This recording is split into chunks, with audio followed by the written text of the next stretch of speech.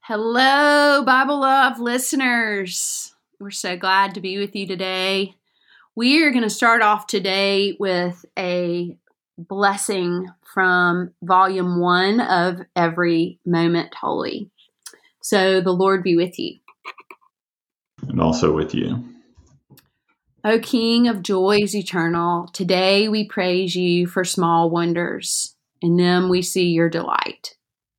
For birds that trill and warble their worship, for the verdant witnesses of wind-blown leaves and of starlight sparkling, and of sunlit streams and of blooming flowers.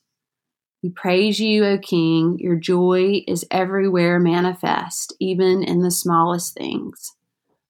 We praise you, O King, for soft beds and blankets, for stories and songs, for kisses and kindness. Your tenderness is displayed in all things nurturing. Your mercy is manifest in the details of this world, O Lord. Your grace is worked into every corner of creation. Your care is evident in the fabric of all created things, even in the pleasurable and nourishing properties of this day. For this food and for all small wonders, we give thanks and we give praise, O God. Amen. Amen. So we are picking up in Leviticus 11, and we're going to try to get through 16. And if you've been going along with us in Leviticus and you've been reading ahead, you know that it gets a little weird, seemingly. And forewarning, there may be some moments where we start to laugh because, and part of that is this stuff can be uncomfortable to talk about. But the fact that it's in the Bible, the fact that the Jewish people talked about things, particularly Leviticus 15. So just heads up, if we don't talk about it in detail, go read Leviticus 15 and see that this is stuff that's in Scripture. It's never read on a Sunday. It's probably never talked about in a youth group. But it has to do with our bodies and natural processes and kind of the view of the holy and I won't say holy and unholy, clean and unclean, and how we reclaim things that for a time are unclean. And that's kind of the setup for all of this, starting in 11. And I love that you picked a table blessing because chapter 11 talks about the food that we eat. And I'll read through some of it, and then we can talk about how it's been interpreted or how it's been reinterpreted through the New Testament. But I'll start with 11 and read. I'll jump around a little bit. But it starts, the Lord spoke to Moses and Aaron, saying to them, speak to the people of Israel, saying, from among all the land animals, these are the creatures that you may eat. Any animal that has divided hoofs and is cleft-footed and chews the cud, such you may eat. But among those that chew the cud or have divided hoofs, you shall not eat the following. The camel, for even though it chews its cud, it doesn't have divided hoofs. It is unclean for you. The rock badger, for even though it chews the cud, it does not have divided hoofs. It is unclean for you. The hare, for even though it chews the cud, it does not have divided hoofs, and it is unclean for you. The pig, for even though it has divided hoofs and is cleft-footed, it does not chew the cud. It is unclean for you. Of their flesh you shall not eat, and their carcasses you shall not touch. They are unclean for you. These you may eat of all that are in the waters. Everything in the waters that has fins and scales, whether in the seas or in the streams, you shall eat.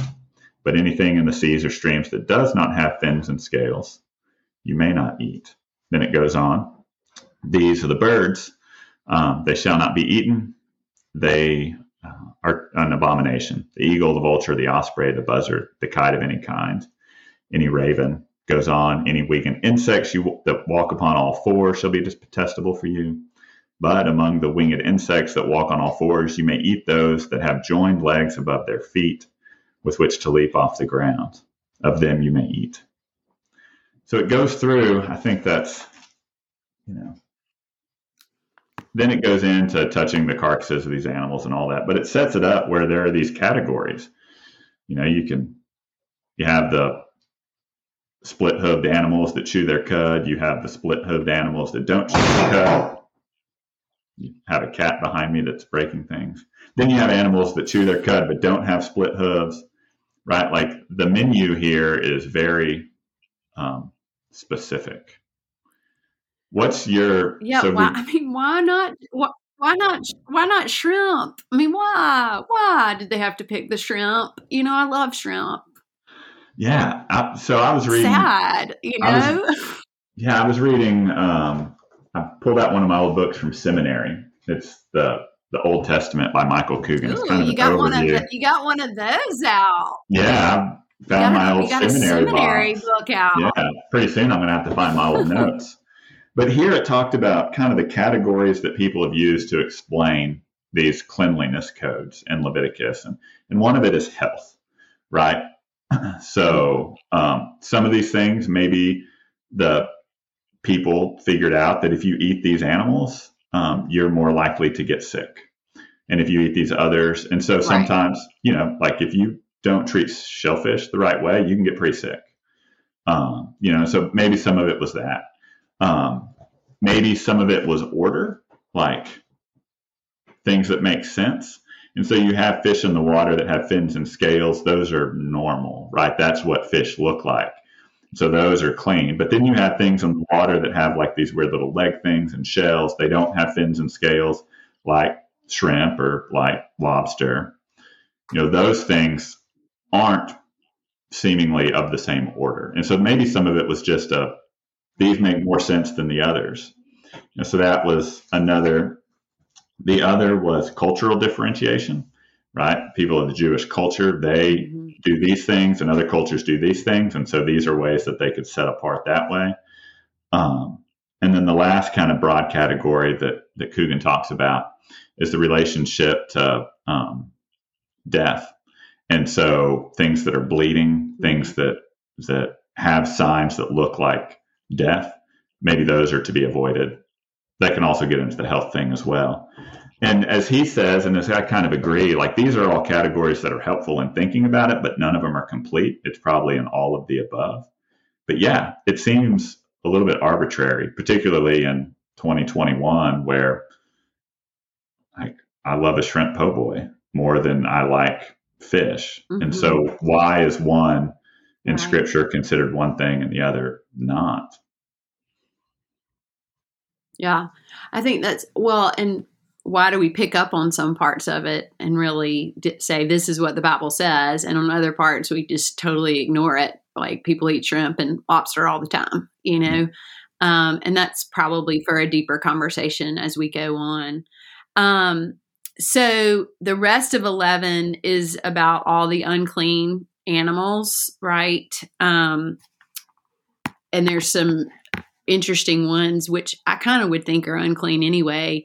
The weasel, the mouse, the lizard, the crocodile, all the things that your boys probably love chasing around in a yard, but they're not to be eaten. And we don't really eat them now. So maybe that was sort of everything being set up for that. What do you think? Yeah. Yeah. And that gets into the cultural things, right? Like, there may be a culture out there that eats weasel or something or lizard, but for us that seems right. Like I'm choking even thinking about it. For us that seems crazy, but also those animals, right? Those are non-domesticated animals. Like they're wild, they're rodents, they're invasive maybe. And so maybe that's some of it, that these are things that people viewed as pests in their living arrangements. Yeah. Like when it talks about the rock badger before, just a side note, when I was in Jerusalem in seminary, a friend and I came across this rock badger. They're called hyrax is another word for it. When we were in the Judean wilderness, you go out into the wilderness and it's all this rocky desert thing. I've never been to the Holy Land, so I don't know. Yeah, so the wilderness is like, there's this place where Jesus supposedly spent the 40 days, and everything in the Holy Land is supposedly. But these rock badgers, these hyrax, there's a real bad population control issue, right? Like they don't want you to feed them, they don't want you, because they're invasive. And we found this one that we kind of chased around, and we ended up on the side of a cliff that we had to jump down like 5 feet onto a ledge. It was probably one of the dumber decisions I've made in my life. But here's this rodent. Glad you didn't break your leg. Yeah. Here's this invasive species, but it's in Scripture, right? And so folks were dealing with these problems maybe they were dealing with these problems of pests and of animals, and they're trying to categorize this is okay, but this isn't, and it just seems so foreign to us and old-fashioned to us, and maybe a lot of Leviticus does, but it's stuff that we said in the last couple of weeks they were setting up how they were going to live, how they were going to keep each other safe and healthy and whole. They've got to start doing this. Yeah, totally. I agree. The very end of this chapter, so this is verse 46. I mean, God is just really clear. He says, this is the law pertaining to land, animal, and bird, and every living creature that moves through the water, and every creature that swarms upon the earth, to make a distinction between the unclean and the clean, and between the living creature that may be eaten and the living creature that may not be eaten. So that goes like right back to what you were saying. I mean, God was just like making this super clear. No confusion. This is what I want, and again, it was the time then, setting up house, whatever, but also, they screwed up, and he was trying to set something right here and make it so clear. So you want to go into chapter 12? Yeah. You want me to read? Well, sure. Sure. I'll read about childbirth. So beginning of chapter 12, the Lord spoke to Moses saying, speak to the people of Israel saying, if a woman conceives and bears a male child, she shall be ceremonially unclean 7 days. As of the time of her menstruation, she shall be unclean. On the 8th day, the flesh of his foreskin shall be circumcised.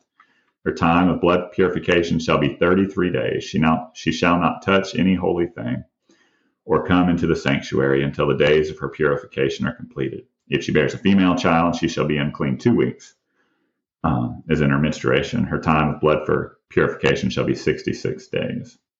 Then it goes on, when the days of her purification are completed, whether a son or a daughter, she shall bring to the priest at the entrance of the tent of meeting a lamb in its first year as a burnt offering. So there's this notion, and it still exists even in some traditions of Christianity, of the rechurching of women. And it's 40 days after giving birth. And it's this idea that, and I was reading something, and this clean and unclean is not, the unclean isn't ew, yucky, like women who give birth are yucky. It's not that. It's taboo is the word that this commentary I was using, that there's something different about it. There's something other. There's something happened. Right. And in particular, in this idea of childbirth and in menstruation, I say this as a guy with all my experience in that, but right, the shedding of blood, which happens in both of those, right? Like giving birth is messy. Right. I've witnessed it twice. And in this time, a lot of people died giving birth. Even today, a lot of people die giving birth. Right. And so you stand at this precipice of life and death. Right. And so is this a moment of something's happening in that? Both in the monthly cycle and in the giving birth that stands at the edge of life and death. And we recognize that, and we set apart a time, and then the woman comes and presents herself to the priest and is welcomed, like wholeheartedly welcomed. It's not like, oh, you've done your penance, now you can come back. It's, thank God you're here. Right. Well, and I wonder sometimes, like, is that time period, I mean, I think you're right. Is that time period supposed to be sort of sacred for the woman as well, so that she can, again, bring her best self? And at the end of that chapter, it talks about the offerings that need to be brought. We've talked about this before, like the bringing of our best selves. So let's make sure she is comfortable. She's just given birth. She's in a good space. I mean, I've never given birth, but I have a lot of friends that have, and that's not something you get over in one day. So, having that time period, I think maybe it's more about that. Okay. So then we get into leprosy and varieties and symptoms, and it goes, Alan, it goes on and on and on for like a whole 2 pages. So this must have been something pretty serious. I wonder if leprosy, was that something people thought was contagious? Yes. Right? Yeah. Maybe not. Yeah, I think so. So maybe thinking about like COVID, thinking about COVID, maybe it was, again, like not shaming those people, but trying to protect others from it. I don't know. That just kind of went in my head. We're all wearing our masks still now and all of that. Yeah, I think part of it is the quarantine component, right? They're, flattening the curve of leprosy or whatever it is. Mm-hmm. But there is the idea of, and you get it in people that come to Jesus, right? Who sinned that this man should be born blind? So there is this idea that sickness and disease is caused by something, not germs, but by sin. And so part of this is an opportunity for penance. So there is that component. There's the offerings that you bring when you're when you're healthy again, you go to a priest and you make your case there. But I think it is also for protection. Because here again, like leprosy, it's a disease that causes your skin to like shrivel up and flake and whatever, which to those folks probably looks similar to when flesh decomposed after someone died. And so again, it's this edge of life and death. And how do you deal with something that doesn't fit our categories? Of a living person isn't supposed to look like someone with leprosy. And so there's something happening here. I don't know. And what can we learn? It's hard to chew on. Yeah, what can we learn? It's hard to chew today? on, especially because when you keep going through it, it's a lot also about like wearing particular clothes and having the hair on your head disheveled and, all of that. So we are kind of clearly pointing these poor folks out that have this. And so there is this like maybe sense of shame, I'm sure. But then in 100 years, when we get into the New Testament, Jesus turns all that on its head, and that's a good thing for people to maybe realize that he is the reason that is the reason he came to this earth, to stop that shaming, to stop that, conversation for the Gospels. But it is hard to read some of this. It makes me a little uncomfortable because I never want anyone to feel shameful or hurt or unloved.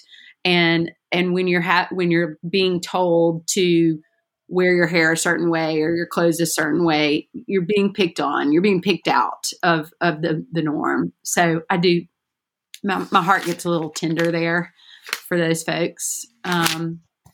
Absolutely. I'm sure there was some level of shunning and how, and that's our failure. That's maybe not the way God intended it, but we can take things God intends as one way. Oh, yeah. And we can screw it up and turn it into, oh, God, you set this up for our health and our safety and our remembrance. And we can say, oh, no, you got to go away for 2 weeks because you look gross.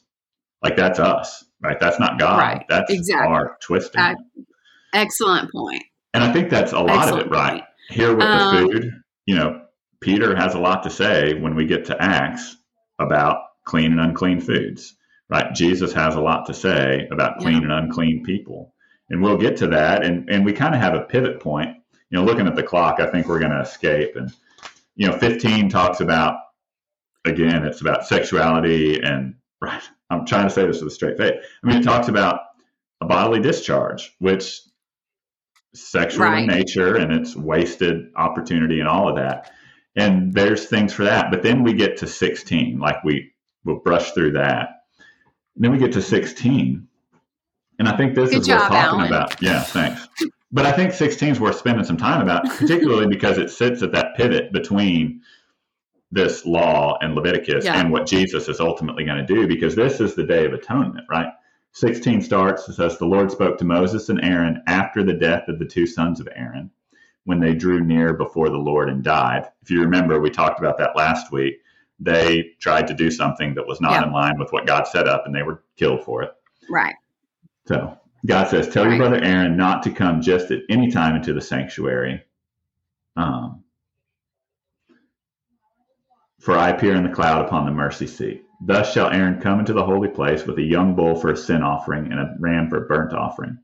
He shall put on the holy linen tunic and shall have the linen undergarments next to his body, fasten the linen sash, wear the turban. He shall bathe his body in water and then put them on. He shall take from the congregation of the people of Israel 2 male goats for a sin offering and 1 ram for a burnt offering. So it goes through and it talks about, how to get dressed and what to bring for this. And you'll present the bull as a sin offering for himself and make atonement for himself and for his house. Shall slaughter the bull. Then it goes on in 15, he shall slaughter the goat of the sin offering that is for the people and bring its blood inside the curtain and do with its blood as he did with the blood of the bull.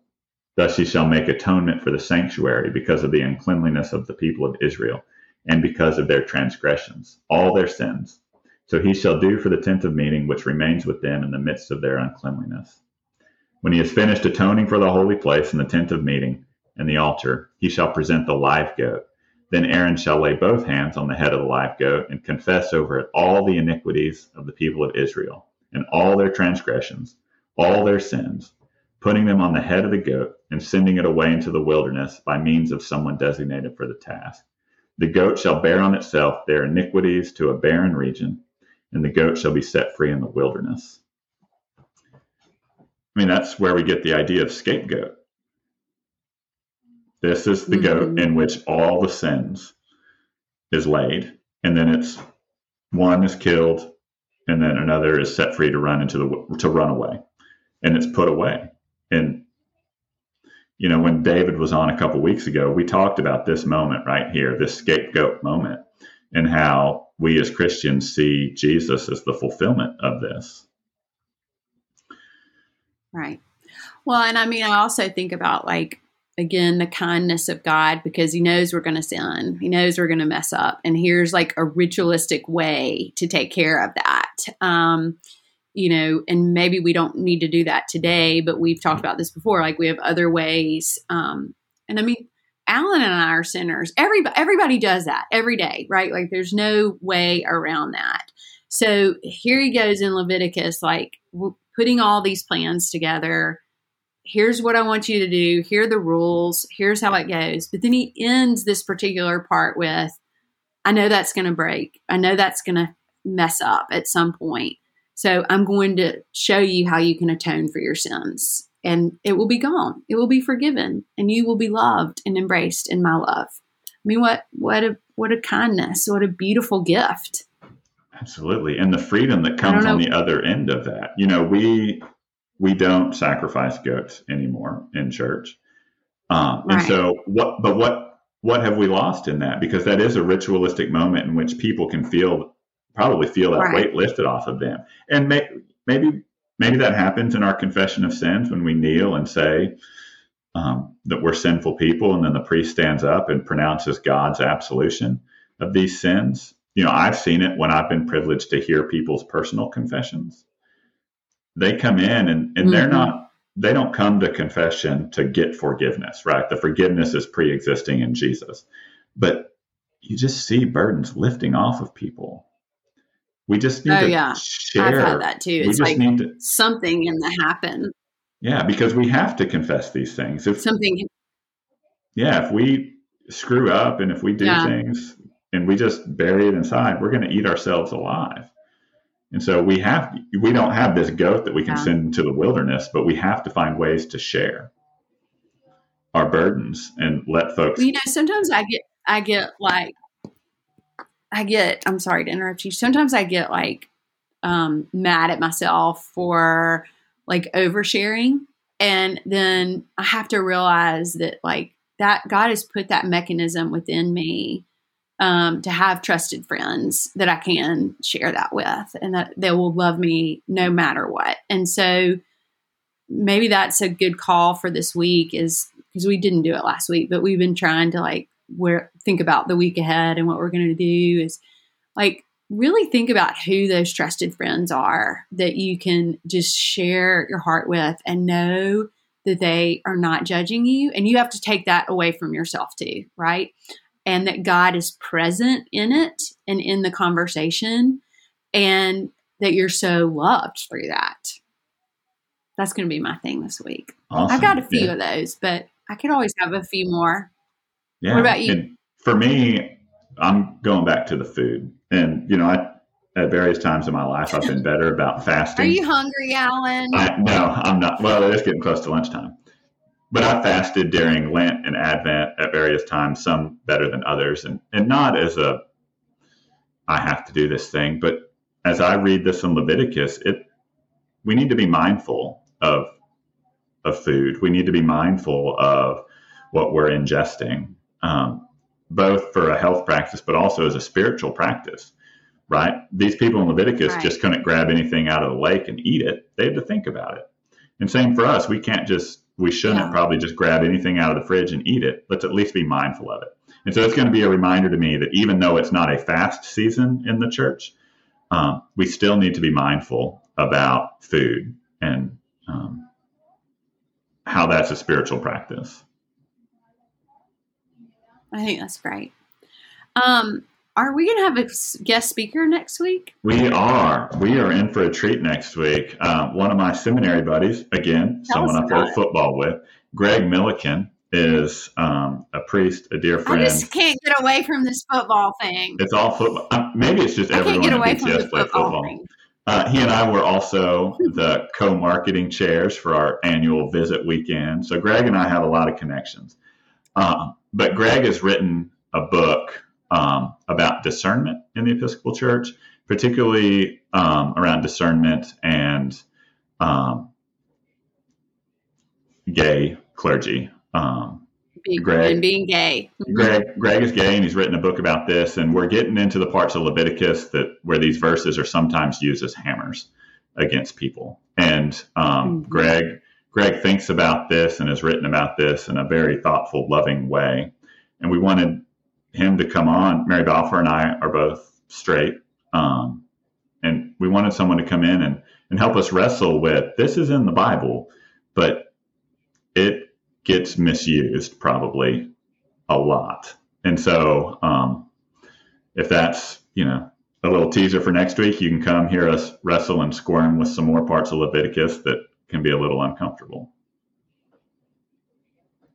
Yeah, but and I'm so excited about Greg, and I've read his book, and I would recommend it to anyone that is discerning anything. You don't have to be gay I'm sure it helps the gay community, but I read it and it was very helpful to me, and I'm excited about that.